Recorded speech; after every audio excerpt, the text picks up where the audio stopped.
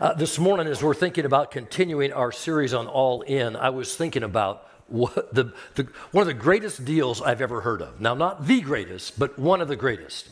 One of the greatest deals I've ever heard of happened in 1977. 1977, the National Basketball Association decided to buy the American Basketball Association and to connect those two leagues together. Some of you are nodding your head. Alex, you know about that, don't you? Tells you how old you really are. Okay. Yeah. When they bought the ABA, there were two teams they did not want, but they had to purchase them anyway to make the whole transaction work. One of those teams was a team called the Kentucky Colonels that was actually owned by John Brown, the owner of Kentucky Fried Chicken franchises. And the other one was a St. Louis Spirits, which was owned by the Silna brothers.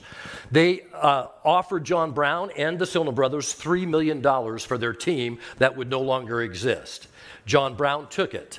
The Silna brothers said, no, we don't want to take that. We'll take less money now. We'll take $2.2 million now, but we want to stay involved with this thing, so we want 1/7 of the visual media rights of the ABA teams you're taking into the NBA. Just 1/7 of that, so we can continue to get a little bit of money along the way, and hopefully at the end of the day, we'll get $3 million or more.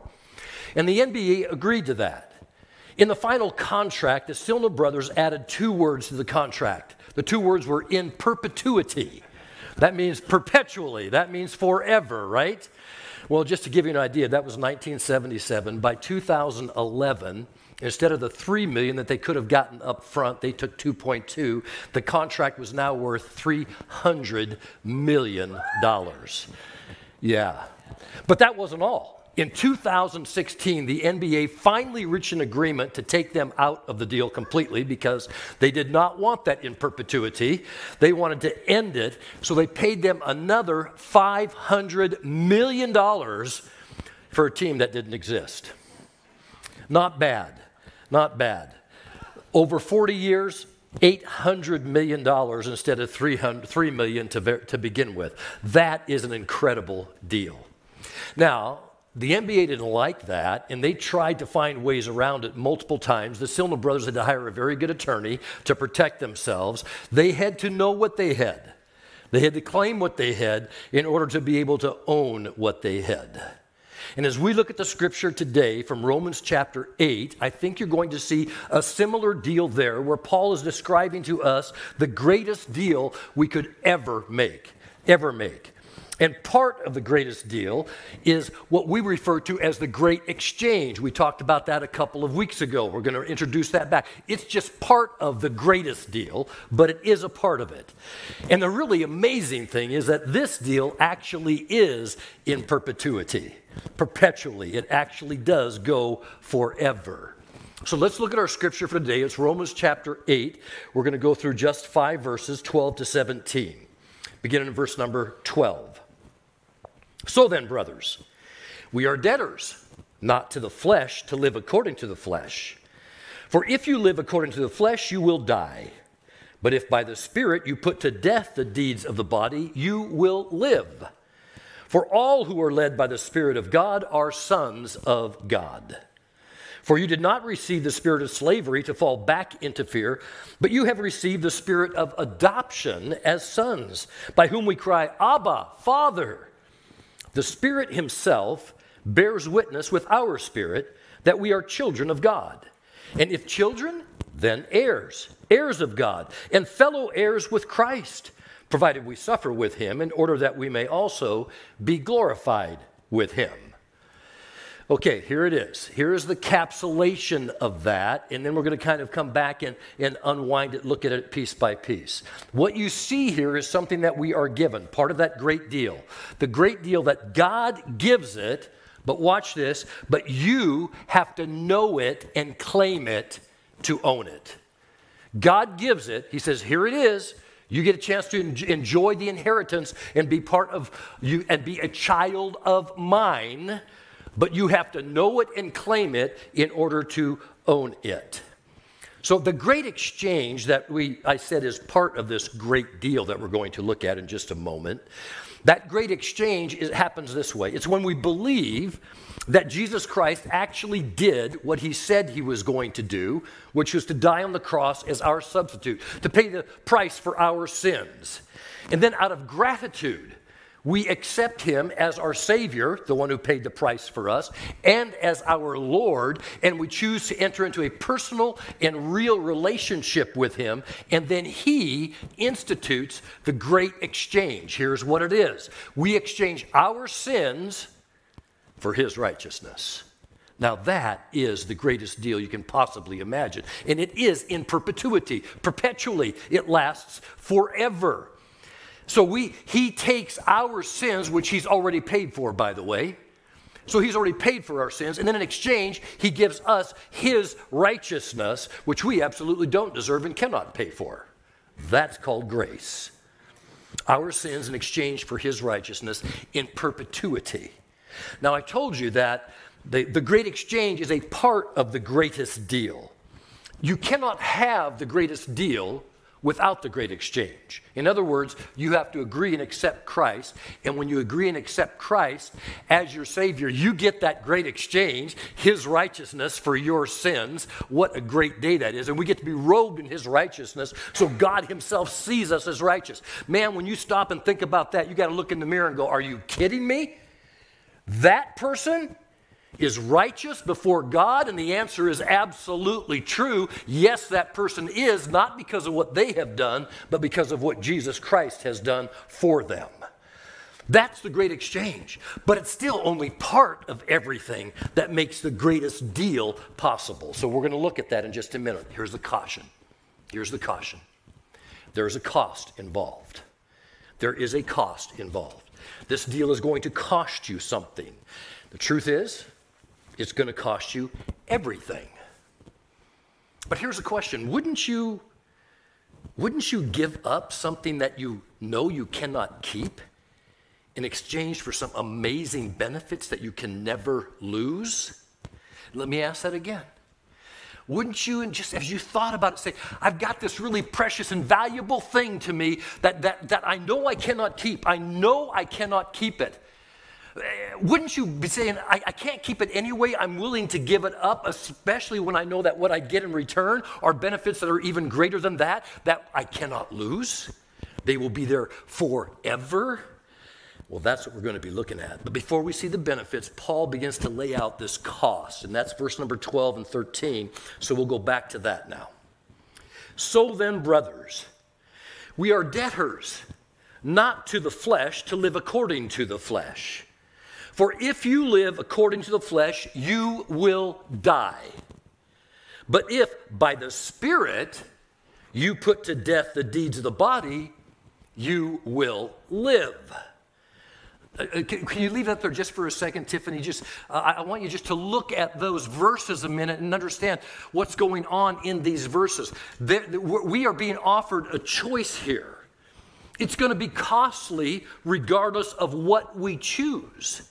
Do you see that? It's going to be costly regardless of what we choose, because death is a part of either choice. You see that? Death's a part of either. It doesn't give us another option. We don't have option C. It's option A or option. We either die. That means it says we die if we live according to the flesh. That means for ourselves.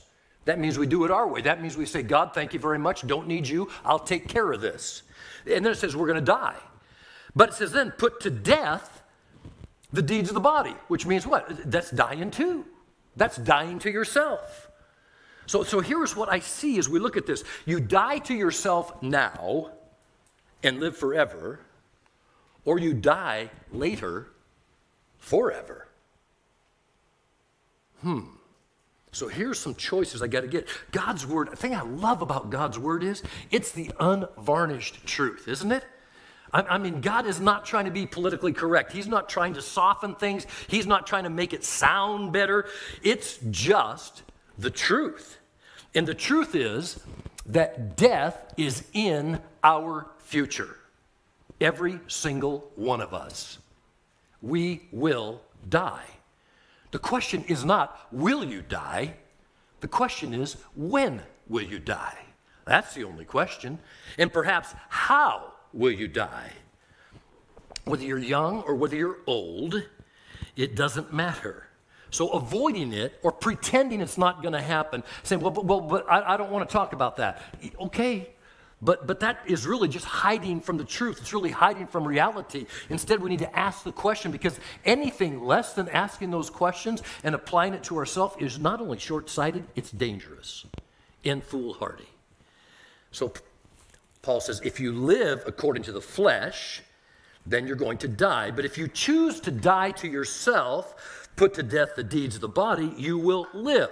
So either way, we're choosing death of one kind or another. The question is, what kind of death do you choose? See, here's the thing, friends. We cannot choose not to die.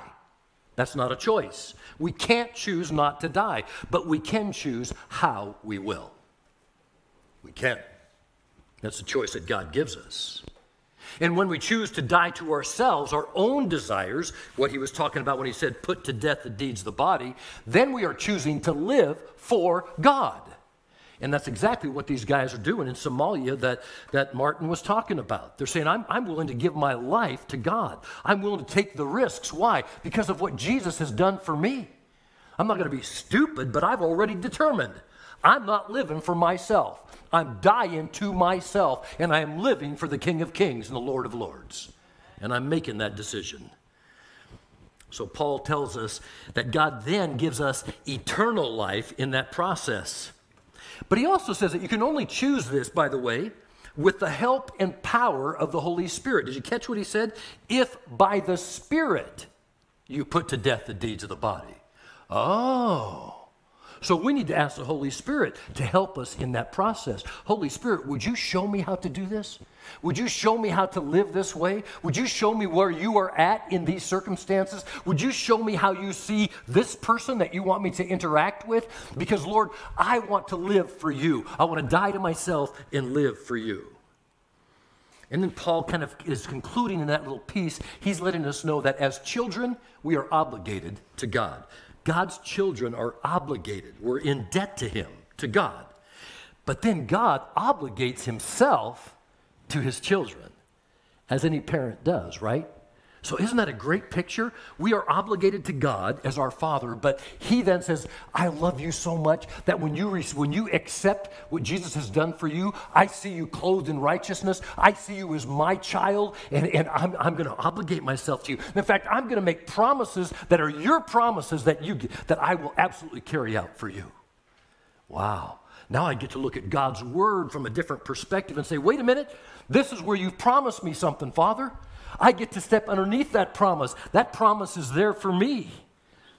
God gives it, but you have to know it and claim it if you want to own it. If you were incredibly wealthy and in a position of great power, able to give your children whatever they wanted, you know, we would still feel very obligated as to how and what to give our kids, wouldn't we? We wouldn't want to give them stuff that would hurt them. We'd want to do things for them to really help them grow. There are some people who would say, man, when you look at the parent-child relationship, the children got it all. I mean, the parents are obligated to them. They're sacrificing for them. They're doing stuff for them. But if you were the parent, a loving parent, then you look at that differently, don't you? You look at that sacrifice that you get to do for your child as a privilege, as something that you want to do to make a difference in their life. That's how God sees you. He loves you immensely, incredibly. So the great exchange is us exchanging our sins for the perfectness, the righteousness of Jesus. But the greatest deal is when we become his child. His child. And he looks at us as God's child. We choose to have a childlike relationship with him. And he says, I'm now going to obligate myself to you. But that obligation, it's only for his kids. It's for those who've accepted him, who recognize him as their father. He says, I'm going to give it, but you have to know who you are and claim it if you want to own it, to be able to step into that. So let's look at verses 14 and 15. It gives us some more clarity on that. Verse 14, for all who are led by the Spirit of God are sons of God.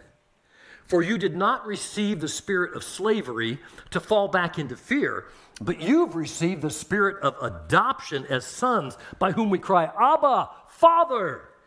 This is a great picture. This idea of Abba, Father, is not a formal cry. It's an informal. It's a daddy. It's a familiarity. It's a I know my dad so well that I can call on him, and I'm confident that I can call him and he's going to be listening to me. In the kingdom of God, there are no orphans. In the kingdom of God, there are no stepchildren. In the kingdom of God, there are only those who are adopted into his kingdom and those who have become his children, and those who are not. There is no in-between there. That is an amazing truth. You can sense that in the Apostle John when he wrote in 1 John 3:1, we record what he said. He said, see how very much our Father loves us, for he calls us his children. And that is what we are. Wow. I get to be his child. The God of the universe makes me his child. You have given me the spirit of adoption. You're a child of God. He gives it. But you have to know it and claim it if you want to own it. In Galatians 4, verses 4 to 5, Paul writes, God sent his son, born of a woman, born under the law, in order to redeem those who were under the law, so that we might receive adoption as children. Adoption by God means that we are legally his children. Isn't that a great thought? We are legally his children. I come from a very, I guess the best way to term it is a very adoptive family. I have 2 brothers who are Korean. I have an adopted son myself. Of my parents' 46 grandchildren, 23 of them are adopted. Do you have a picture of that? You can show them up on the screen. There they are. That's part of the tribe from my mom and dad. And I am telling you, we have everything from Asian to Eskimos to black to, I mean, it's like the United Nations when we get together. And it's a terrific thing. So a couple of weeks ago, we buried my father, who is the patriarch of that clan, him and my mom. And my brother Dan, who's Korean, was talking at the funeral, and he was talking and said to the adopteds, he says, listen, you are part, this heritage here, this legacy here is yours. It's now yours. You have been adopted into it. And he was the first of the many. And he says, you've all been adopted into it. Now, you can reject it and act like it isn't yours. You can ignore it and act like it isn't yours, and you will receive no benefits from it. Or you can embrace it and own it and know it's yours, and you receive all of the benefits of anyone in the family. There is no difference between you being born into the family or becoming adopted into the family. You are legally and literally a part of this family. And I love the fact that he said, choose to make it yours and become part of it. You've been given it, he was saying. But you need to know it and claim it in order to really own it. At the time that Paul wrote this letter to the Christians in Rome, the word adoption was used in a couple of different ways. It was used, as I just talked about, for flesh and blood adopt, where you adopt a child that's not your flesh and blood, and you legally make it your own child. But there was another way they used the same term at that time, and it was actually a ceremony that they would do for a flesh and blood child. And the ceremony was called adoption. So even though the child had been raised in the family, he wasn't considered to have full rights and full membership in the family until they had this adoption ceremony that they did. They also called it the toga virilis, and it was called that because they would take a toga off of an adult They would place it on the young man, generally at that time. It was actually, the direct translation of it is to place a son. So they would take that and put it on top of that son, and they would say, you now have the full rights and privileges of being a complete and full member of this family. It was a big deal. The father usually picked when that age was, and at that age, they would now qualify to receive the inheritance. Before that, they knew it was coming when they got to that age, but it wasn't theirs yet. And so they would have that particular formal thing. And believe me, when that happened, that child would know it and claim it because he wanted to own it, man. He wanted to own all of that inheritance. I think in Galatians 4, the type of adoption that Paul was talking about is the one that we're talking about, just talked about right now, the toga virilis. And the reason is, if you read that, Galatians 4, verses 1 to 2, here's where Paul talks about that. You'll get the picture. He says, I mean that the heir, as long as he is a child, is no different from a slave, though he is the owner of everything. But he's under guardians and managers until the date set by his father. That would be the date of the toga virilis, the adoption. So some of you who are really smart are thinking this right now. If the adoption Paul is talking about is for children who were born into the family, flesh and blood, what does that mean for us, who might not feel like we were born flesh and blood? That's a brilliant question. I'm glad you thought of it. I'm going to answer it for you as best I can, and I'll answer it this way. Remember in John chapter 3, Jesus is talking to a Pharisee, a man named Nicodemus. And he tells Nicodemus that in order to be saved, he must be born again. And Nicodemus goes, what are you talking about? I can't get back into the womb of my mother and do that again. And Jesus says, unless one is born of water and the Spirit, he cannot enter the kingdom of heaven. Later, the apostles would kind of couple that together and say, believe and be baptized, water and Spirit. Do you see that? Okay, and then you'd be what? Then you're born again. So you see, when you believe and be baptized, you're born again into the family of God, and you are now a flesh and blood child of God, the way Jesus laid it out. And we know that because when you go back to that first verse 14, it says, by the Spirit is capitalized. It's a person. It's the Holy Spirit who now enters into you when you accept Jesus Christ as your Savior and your Lord. Christ followers are literally and legally God's children. Isn't that a great thought? Literally and legally. Once we do that, no one can take it away. No one can take it away. And you know what? I'm going to admit this. I believe personally that adoption is much more difficult than having your own child. My adopted child, we got at 72 hours old. Yet he still had to deal with all some abandonment issues and all that kind of stuff that we had to work through. I mean, it's just not easy. And sometimes they don't act like we want them to. Does anybody have a child that ever acted like they didn't want them to? The rest of you don't have children or you're liars. One of the two. Because we've all, okay, well then you see the child's not living the way you want. You know what? They're still part of the family. You get that? They're still part of the family. When you enter the family of God and you screw up, you are still part of the family. God still loves you, wants you to come back and follow him the way you should, but you are still part of the family. God gives it, but you have to know it and claim it in order to own it. And it's God's Spirit that confirms to us that we're his children. Say, but I'm not sure I am, Pastor Cliff. I need to know that. Well, okay, if you really want to know that, just stick around after the service come up and we'll pray with you and make sure you know that there's no question in your mind whatsoever. We want to resolve those issues. But it tells us, the Word of God tells us, the Spirit confirms that to us. And here's where we read that in verses 16 and 17, beginning in verse number 16. The Spirit himself bears witness with our spirit that we are children of God. And if children, then heirs. Heirs of God and fellow heirs with Christ, provided we suffer with him in order that we may also be glorified with him.